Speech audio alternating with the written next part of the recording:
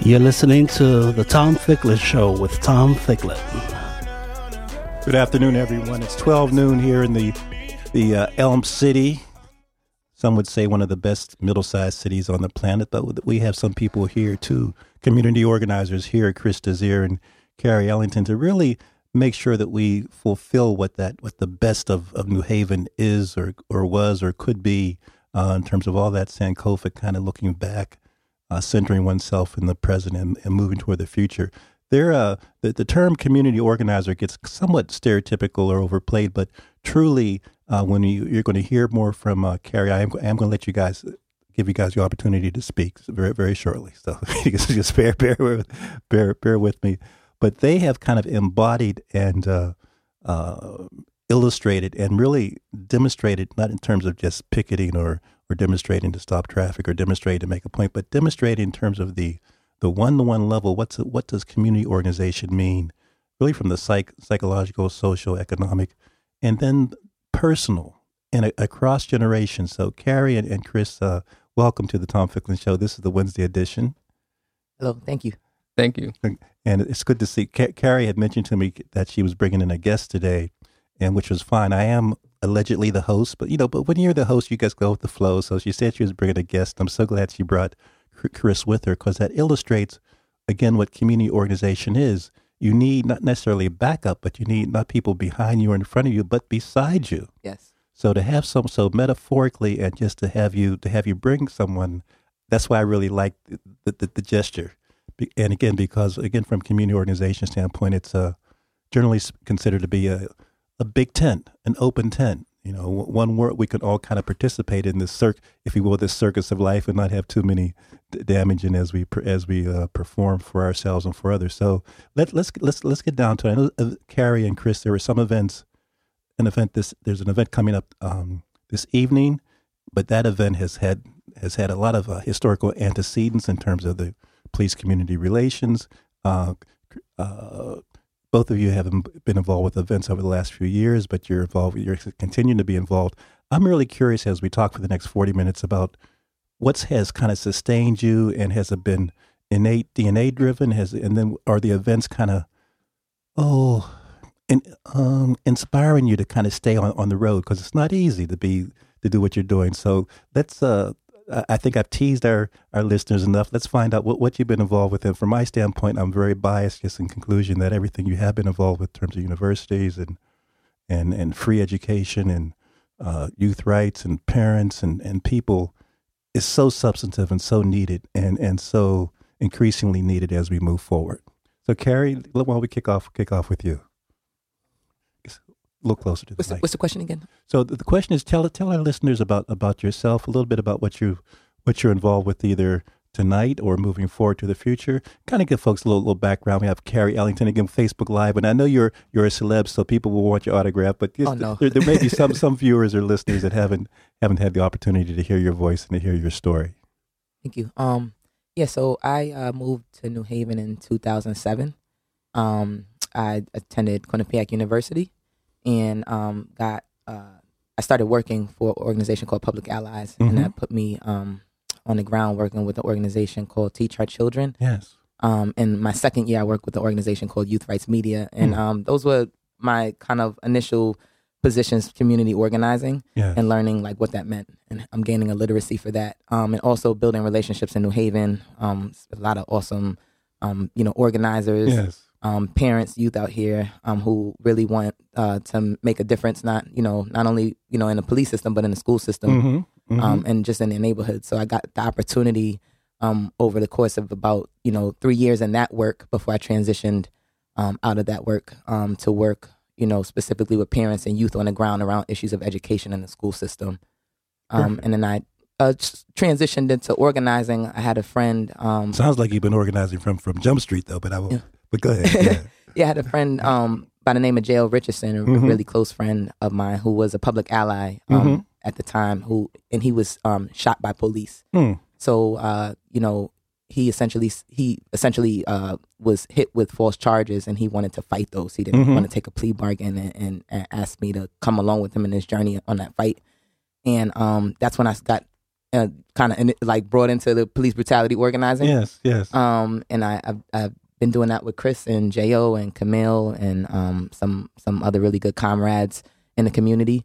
And I also went and transitioned into work at Common Ground High School, which was a really awesome space. We got to I think initiate work there around inclusion and anti-racism, and so that was and also just a really cool institution. Tremendous. So Chris, I did ask her to tell us her story, right? I should have said give me the first or second chapter and not the whole 10 volume the 10-volume sequel. Should we allow Chris to say a little bit? Please. Take you off the spot. No, that's it. You guys, you get my drift.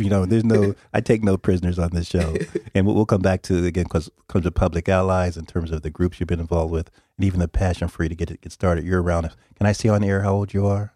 I'm 30. So you're around 30. So you're even in your my guessing is even in your 20s and teens, you had this interest in social justice and social change. So we'll come back to that. But Chris, welcome. Chris Desir. Yep.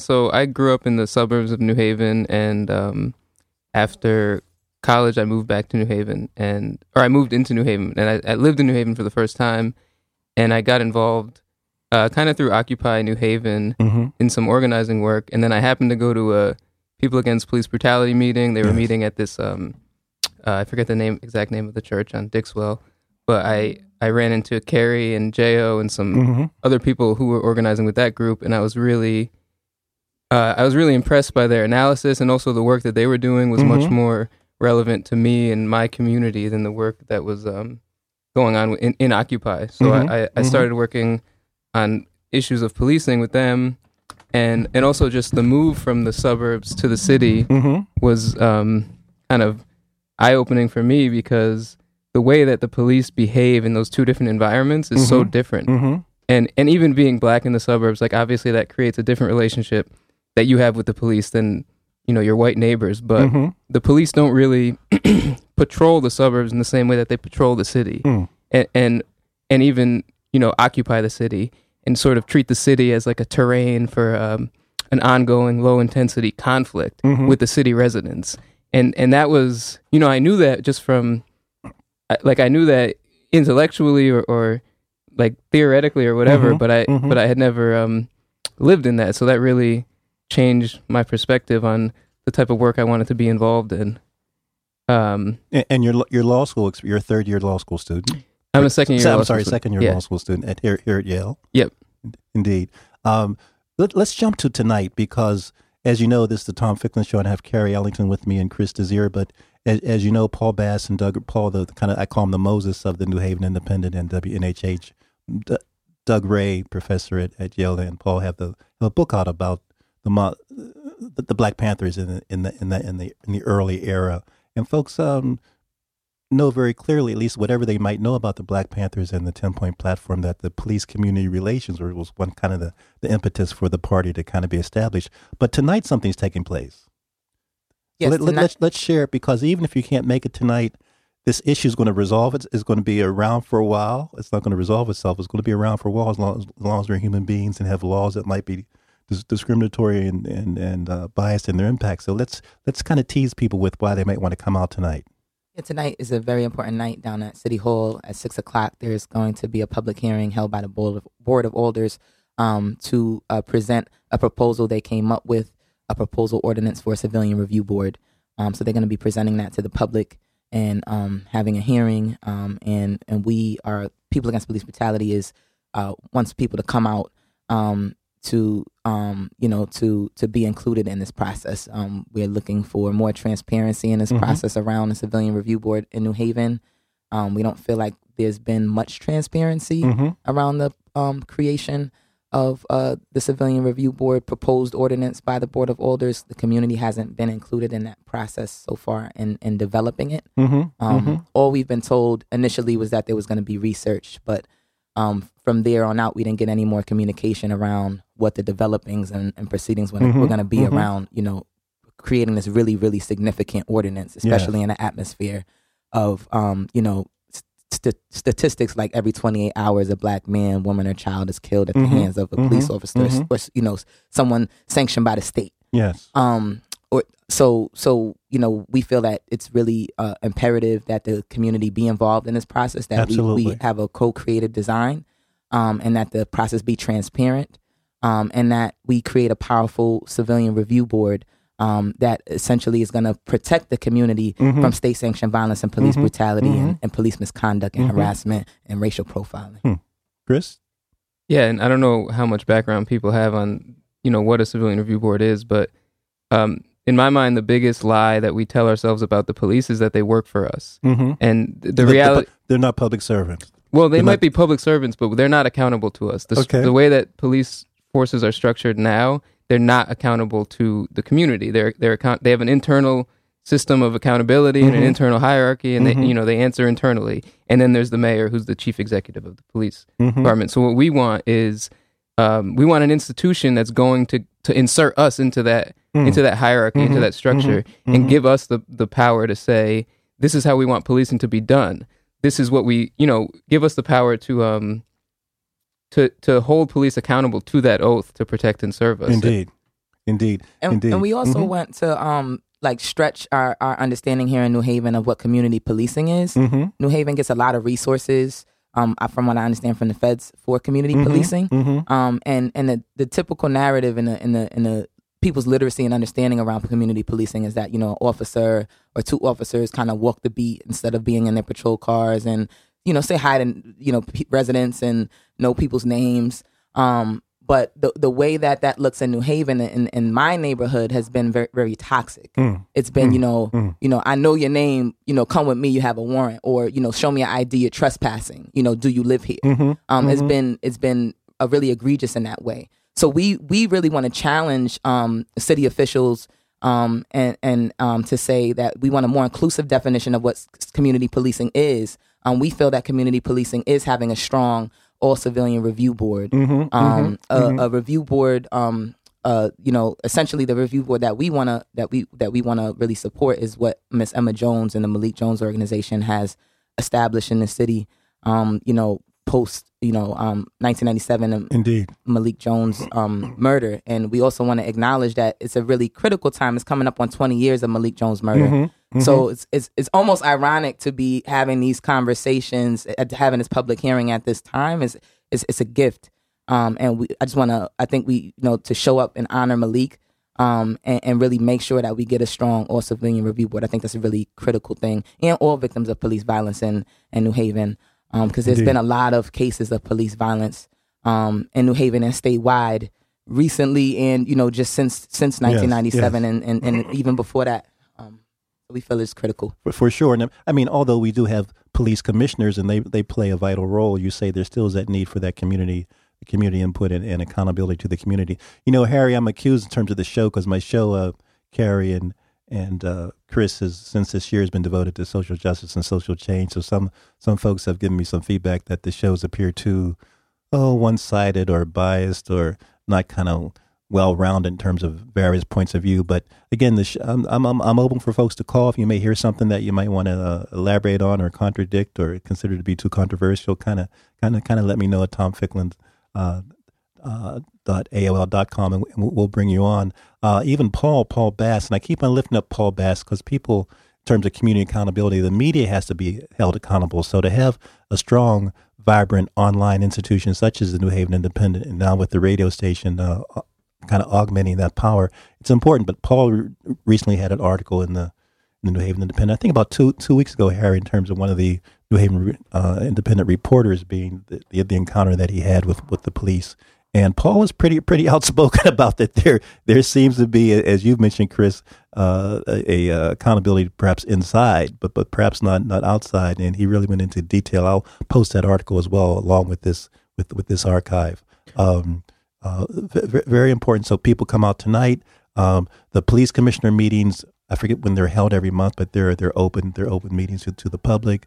And could I just want to say one thing about the accountability inside. I did not mean to say.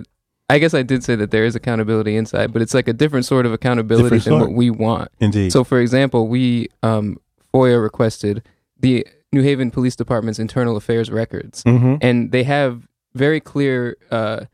It's very clear what records they're supposed to keep in their general orders, Mm-hmm. and what they're supposed to be able to do, like trends analysis and statistics analysis based on their internal affairs records.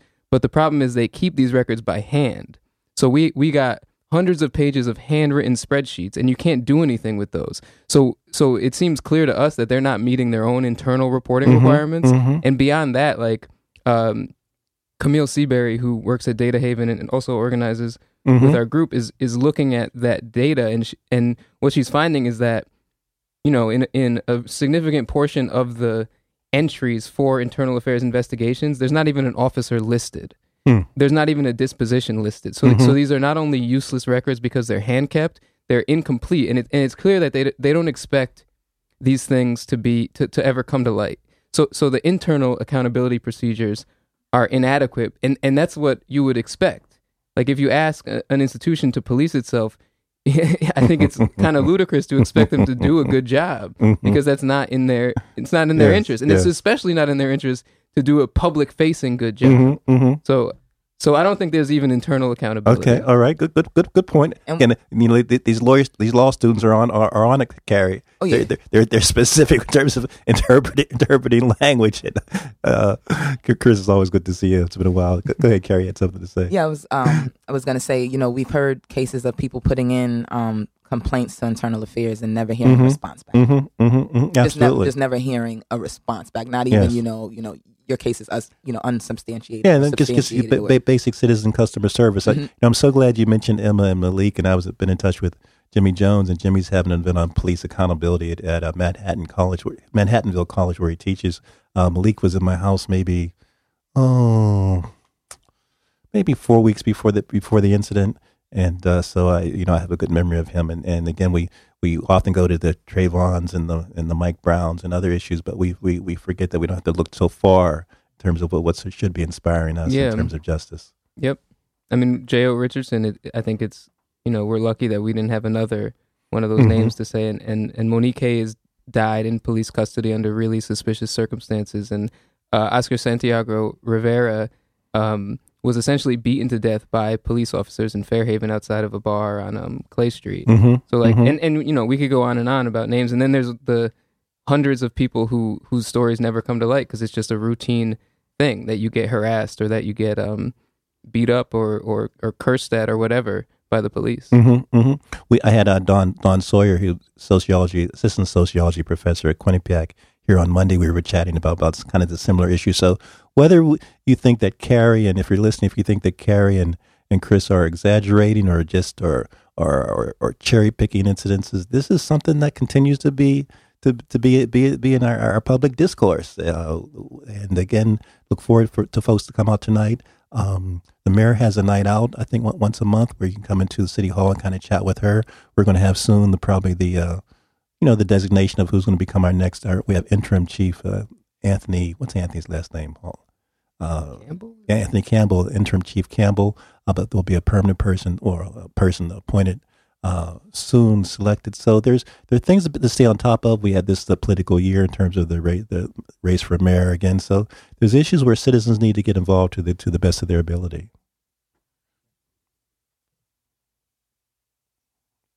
When I see you two, and again, we can talk about some other upcoming events, other initiatives you're involved with. Because Chris, in terms of your free education, just in terms of providing those services, and your there's this term like Make New Haven, but you were involved with kind of people getting skills at an expertise level for, I think, for 2 years.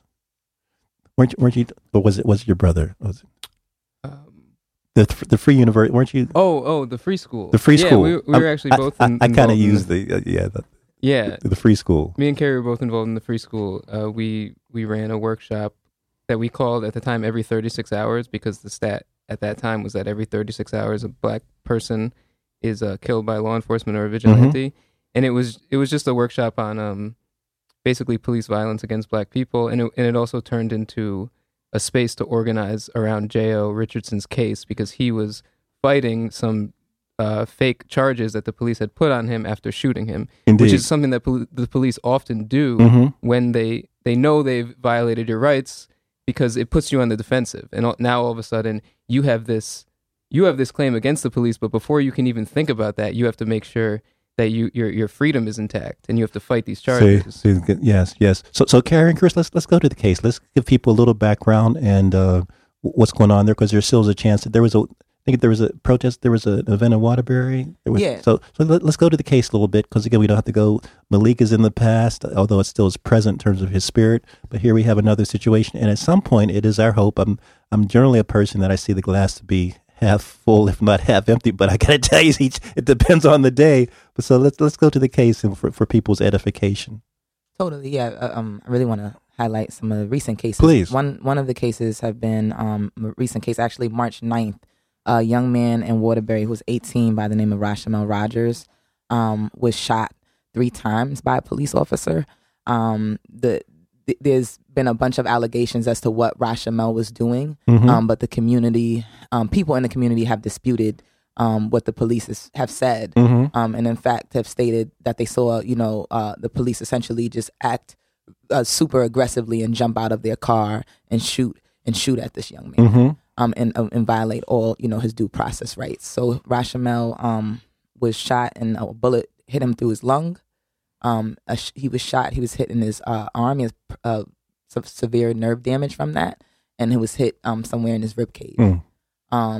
He's been locked up and is fighting charges, some of which I believe, are false. They accused him of assaulting the officer with his car. And, we just see that overwhelmingly in cases of police brutality and police murder, or when police use lethal force. The victim is then slapped with a charge such as, assaulting a officer. So we're standing in support of Rashamel, not only People Against Police Brutality, but CT Core, Black Lives Matter New Haven, Surge, organizers out in Bridgeport, folks out in Hartford have come and shown up. We really, unfortunately, due to the frequency of these cases, we're needing a statewide network to really respond to these issues. It's really a public safety issue in Connecticut. There's so many, the nonprofit industry is so big in the city and in the state and just in the nation, but a lot of folks see their work based on issues and don't look at the intersections. This is just much as a public safety issue and connects to educational equity, right? Like if we're working around those issues and we're trying to see equity for young people, how can they do that if the police can just walk up to them and murder them, right? So I really want to kind of push people to expand their understanding of the connection to their connection and their work to state-sanctioned violence, and call for them to show up. There's been another case in Norwalk on January 26th. A young man and his brother, a young man was killed due to a police high-speed pursuit, which shouldn't be happening in residential communities. I should also say Rashamel was shot in a residential community where families are, children are playing. This young man in Norwalk, his name was Vincent Folks, and his brother's name was Sean Bowman. He's 19. He just had a newborn baby. Vincent Folks died instantly in a crash on January 26th, and his brother Sean Bowman was severely Injured, and I heard is going for one of his last surgeries today. This is all the way from January 26th, right? He has severe injury to his body. It's trigger warning, but his face and his bones were his bones in his face were smashed. His collarbone was broke. So he has just going through recovery, and his family is going through they're looking for support. And they're hoping to, fight this case and get justice for their family. There's been another situation in Bridgeport. I'm not too clear on the details, where a young 18-year-old man was shot, a child, I should say, was shot in his face. He was alleged to have been holding a gun, and they found out that it was a toy gun. So we see this impacting our youth. Indeed. 22. Vincent Folks was 22. This young man in Bridgeport was 18. This young man in Rashamel's 18. He's almost barely 2 months into being 18. And we're it's just insane, the frequency. We also learned that there was another high speed pursuit chasing Groton, and a bystander got killed and hit by a police car and killed. Again, you're listening to the Tom Ficklin Show, and Kerry Ellington and Chris Desir are here, really giving specific examples, illustrations, sharing their, if I can say, your blood, sweat, and tears. Although you're not crying in front of me right now, but you guys, you remain optimistic. But you've seen the tears and the trauma and the angst that's kind of being inflicted, certainly in some parts of the planet, in some parts of New Haven. And our goal is it shouldn't be inflicted at all. So, I guess so glad to have you guys here.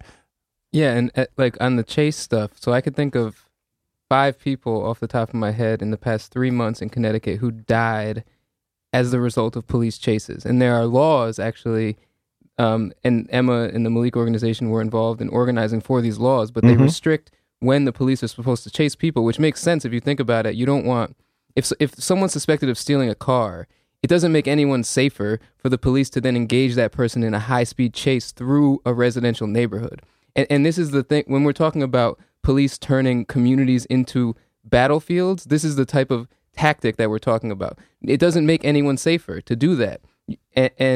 But we see this again and again, and it's like a really disturbing trend when you think about, so Sean Bowman, Sean Folks, Vincent Folks, who died. 2 men in New Haven in late January died in a car crash resulting from a police chase. A 4-year-old who was a passenger in a car who the police were chasing, I think in Branford, died. And then there's this recent incident in Groton where a person died, and like this, like in if you live in the suburbs, imagine police engaging people in high-speed chases through your front yard, because that's what this is. Because the city is a more compact environment. When the police are driving 80 miles an hour down your street, that's your front yard, right? And this would be unacceptable behavior in a neighborhood that wasn't working class and of color. But it's completely standard procedure.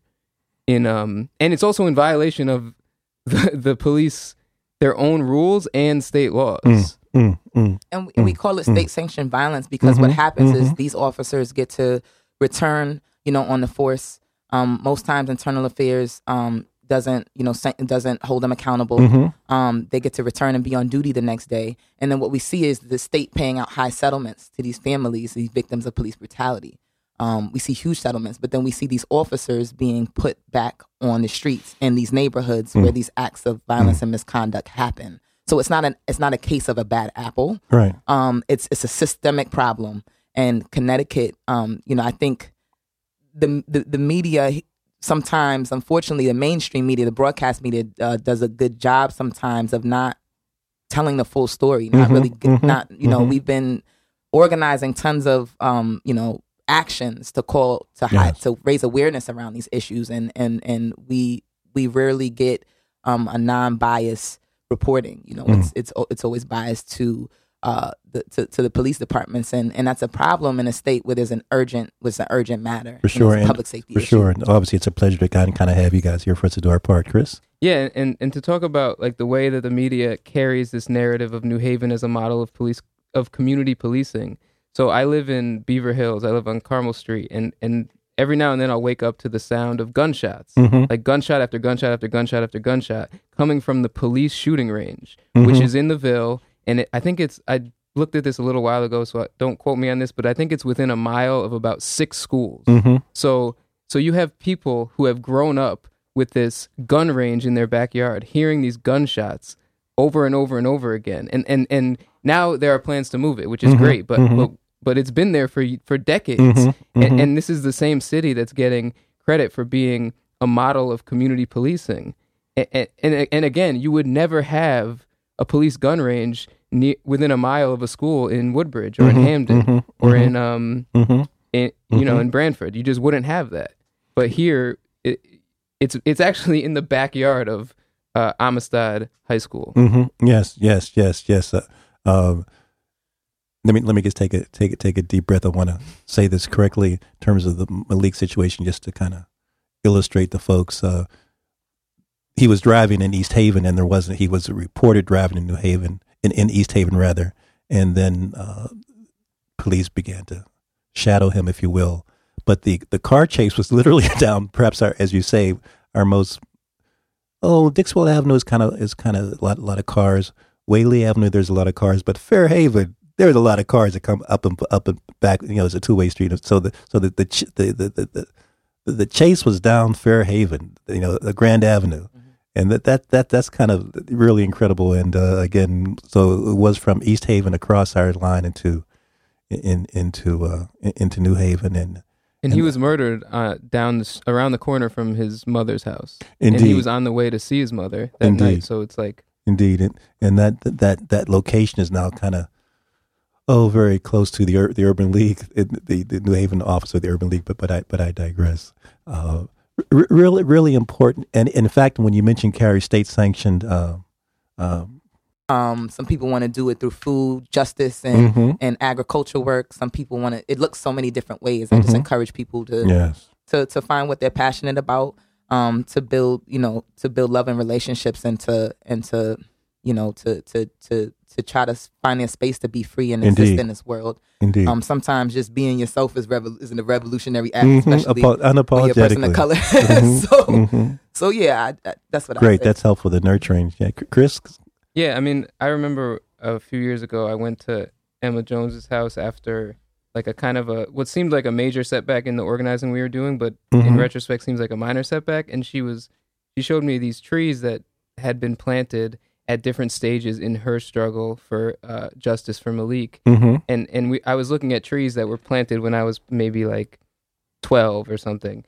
And it kind of put things in perspective for me that it's like I try to attach my motivation to a long-term vision and like some things that I might not even be able to see through, or that if I become a parent, my kids might not even be able to see through. But like it, to affirm myself and my existence, I have to struggle for these things. And it's like, and also Ta-Nehisi Coates kind of talks about this in I forget the name of the book he recently wrote, but like not to struggle to convince white people that our struggle is valid, or not even to struggle to change people's minds or change things in the short term, but to struggle because it's your duty to yourself and it's self-affirming. And his son, yes. Yeah.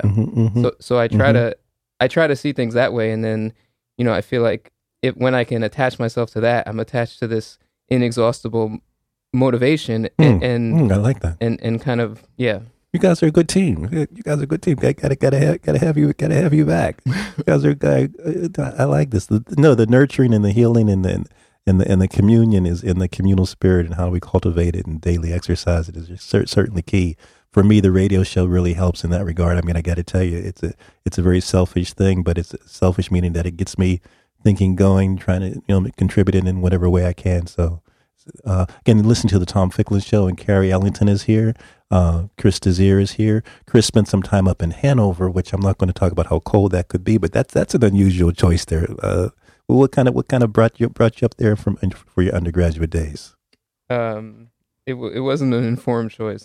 Okay, enough said. And I'm very, very grateful for the opportunity for that type of education, but it wasn't the place for me looking back. And I say that, Kerry, guess before we have maybe 8 minutes or so, but in terms of I'm really excited about this show reaching the folks, seniors, juniors, the younger people, have been tuning in, and the college selection choice is really, it can be problematic or confusing, but trying to make that right choice can always be a question mark. I mean, and you come from a family where parents are graduates of colleges as well as professional schools, and so you've been around people, but even still, you can kind of not make that right choice at the right time. So nothing against the folks in Hanover and Dartmouth, and I've spent some time up there, not as an undergrad, but I've been up there from time to time.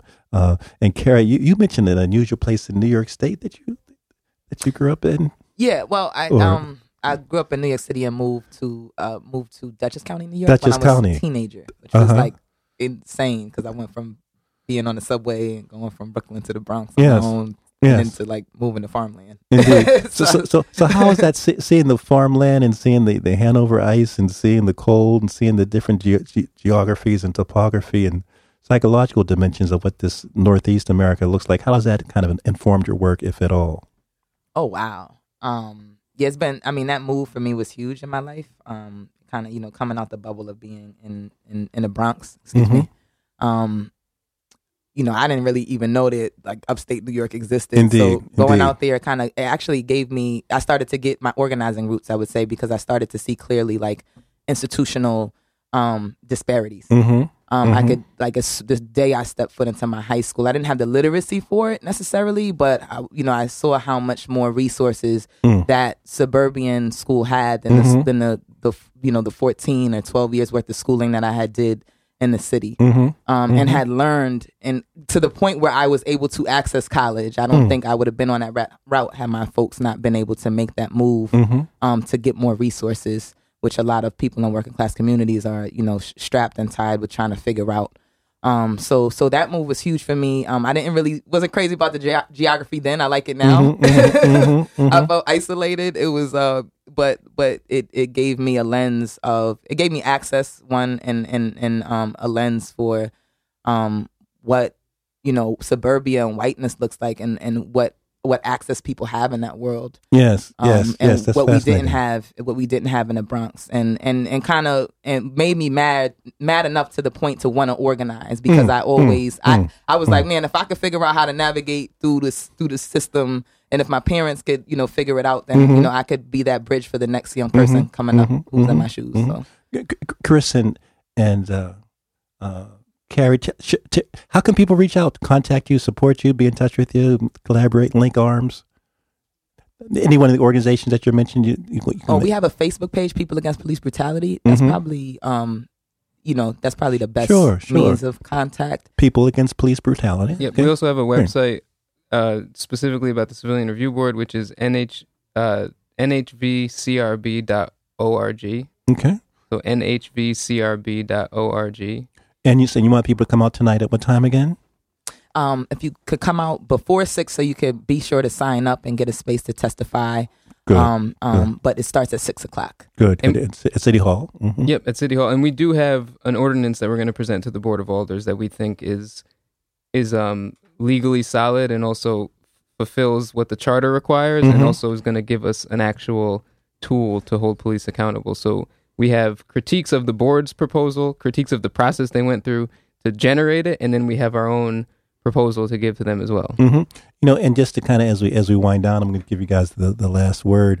When we look at how some of the marketing efforts have been, and kind of bear with me, what I'm trying to make is even just on the most neutral level, in terms of whether a product should be continued to be invested in, supported, whether investors should buy stock in it. The customer rating standpoint, the number of stars on either a Netflix thing or just the rating the product is become more and more important about whether a product is providing a service or whether it's healthy for you. So the rating, I hear you both of you have talked about, if we were to rate in terms of 10 being the highest, if we were to rate what score the police department might be receiving in terms of community relations, it probably would not be a 10. So even just the ability in terms of the Civilian Review Board, et cetera, in terms of democracy, we need to have more of an opportunity to rate, to judge, to grade how our services are performing on an ongoing basis. So I love this intervention in terms of revising, building the infrastructure where we truly have the spirit of democracy prevails rather than just the illusion. And so that's really important at all levels. But as we kind of conclude, again, this Tom Ficklin Show, and Kerry Ellington is with Kerry. What's your middle name? Laura Ellington, and Mr. Desir. What's your middle name? Zachary. Don't make me get the call, because I know who to call. If you don't give it to me, they may be busy right now. I love this. Yeah. So, any kind of final words in terms of how people can reach out to you with some of the projects you might be involved with for this spring or this summer, or even into 2018 for that matter? Because I don't see you two, wherever you might be on the planet. I see I mean, I'm not predicting your destiny, but my sense is that you'll be involved in terms of making this planet a healthy one from perhaps the rest of your life. So just kind of curious what's in your vision, whether you're going to relocate, whether you're still remain in the area. What's on your plate moving forward? I mean, we really want to see this local Civilian Review Board through, and we also want to eventually go to the state and have the state institute a statewide Civilian Review Board that would be even more capable of holding police departments in any city in the state accountable. So we want people to join us in that in that campaign as well. Okay.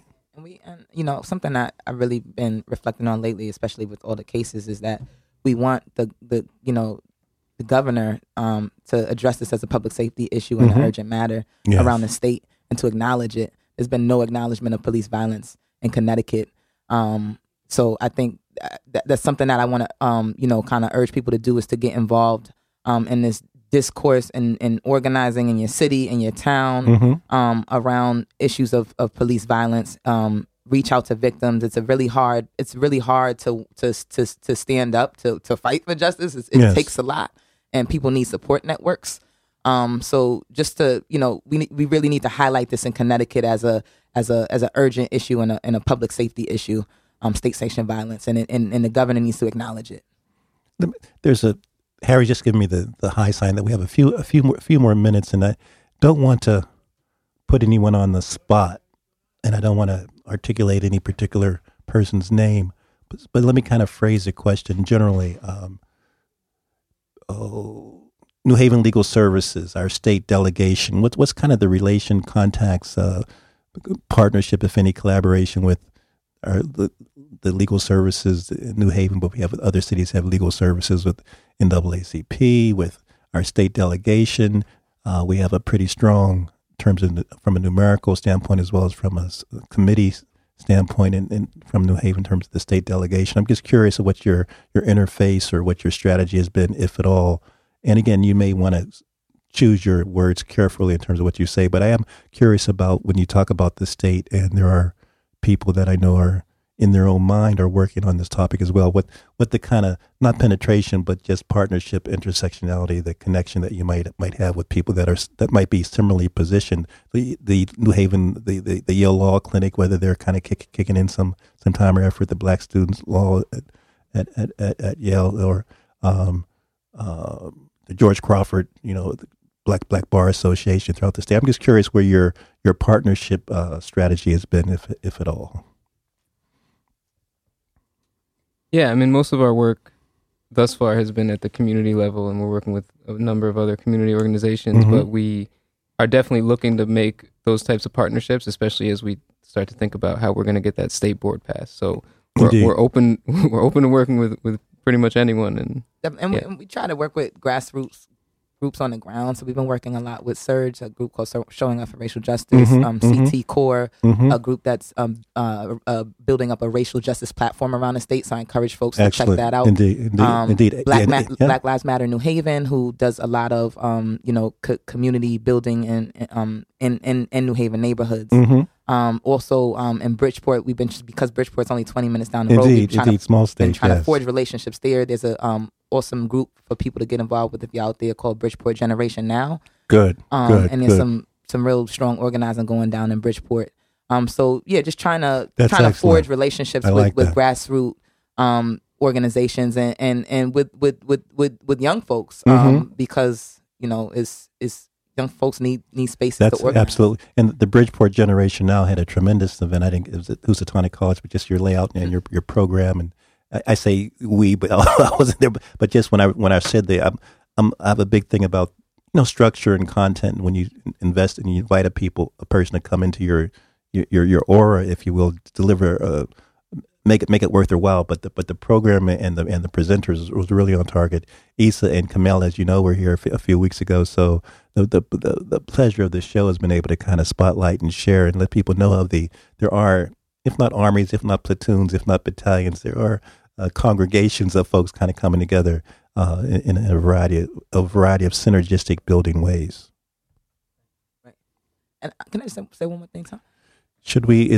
I thought Equal Speech Day was yesterday. Did they still have the right to vote? Oh, it's not. No, it's good. It's not 1919. I like listening. Is there a quota? Is there a quota on how much they were? Is she still in the kitchen? No, she's out of the kitchen. I'm the Neanderthal. What can I tell you? Yes, you have. Even Harry smiles a little bit. Please. Thank you. Thank you for indulging me with my poor witticisms. I appreciate it. No, I just I forgot to highlight that there's been news that Connecticut is looking to pass a bill just to highlight some of the issues around policing. A bill that would allow weapons on drones. Yes.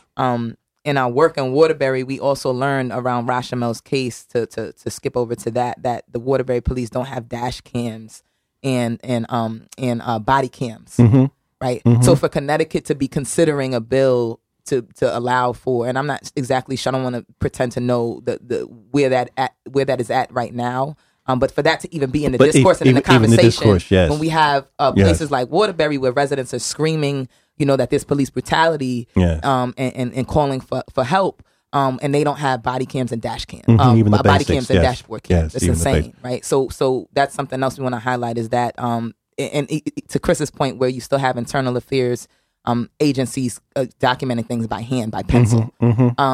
So to be considering, such a thing in this atmosphere, is almost schizophrenic. Yeah. I appreciate your sharing that. And I kind of hesitate to ask this question because it's a whole new show, not new show, an extension of the show, but I'm going to ask it anyway as we kind of wind down in terms of the marijuana kind of thing and legalization and any feelings about that. Legalize it. I think it should be legal. That was pretty direct. I don't know. That didn't take much deliberation. So No committee needed there. I mean, I could go by. Harry, would you like to vote as well? And Harry says no. He'll abstain. So the answer is yes. Yeah, it seems pretty clear to me. Crystal clear. It seems crystal clear. Crystal to me, clear. Yeah. All right. Last word, you guys. And again, we're going to have you back and really appreciate folks. If you can come out tonight, I'm sure there'll be some press attention. I'm going to try to get there and do my thing in terms of documenting a little bit to kind of give an alternate spin on things, and hopefully it's a good spin. Any last words, Kerry? We'll have you go first. I just want to shout out to Emma Jones and the Malik Jones organization. They put in so much foundation for us to work around and to organize with in regards to the Civilian Review Board. And please come out to the public hearing tonight at 6:00 at City Hall. Perfect. Chris? Yeah, just please come out and take a look at what we're going to propose, and we hope that people will come out and support it. Tremendous. Kerry and Chris, thank you so much for kind of keeping me out of trouble, at least for a little bit. I have some witnesses that I was in a safe space, at least till I go to court, whenever that might be. Harry, thanks so much for WNHH, and this is the Tom Ficklin Show, and we'll talk to you soon. Really appreciate it. We're going out with Zach Carrollin. Zach's a good friend, student that I'm kind of working with at Gateway Community College, and we really like to support our young talent that abounds increasingly. Take care. Baby, you be running in my mind, read it. When you walking by me, I just wanna replay. You taking me over, the way you looking over my shoulder. So baby, come ride with the soldier, nah. I'ma take you down.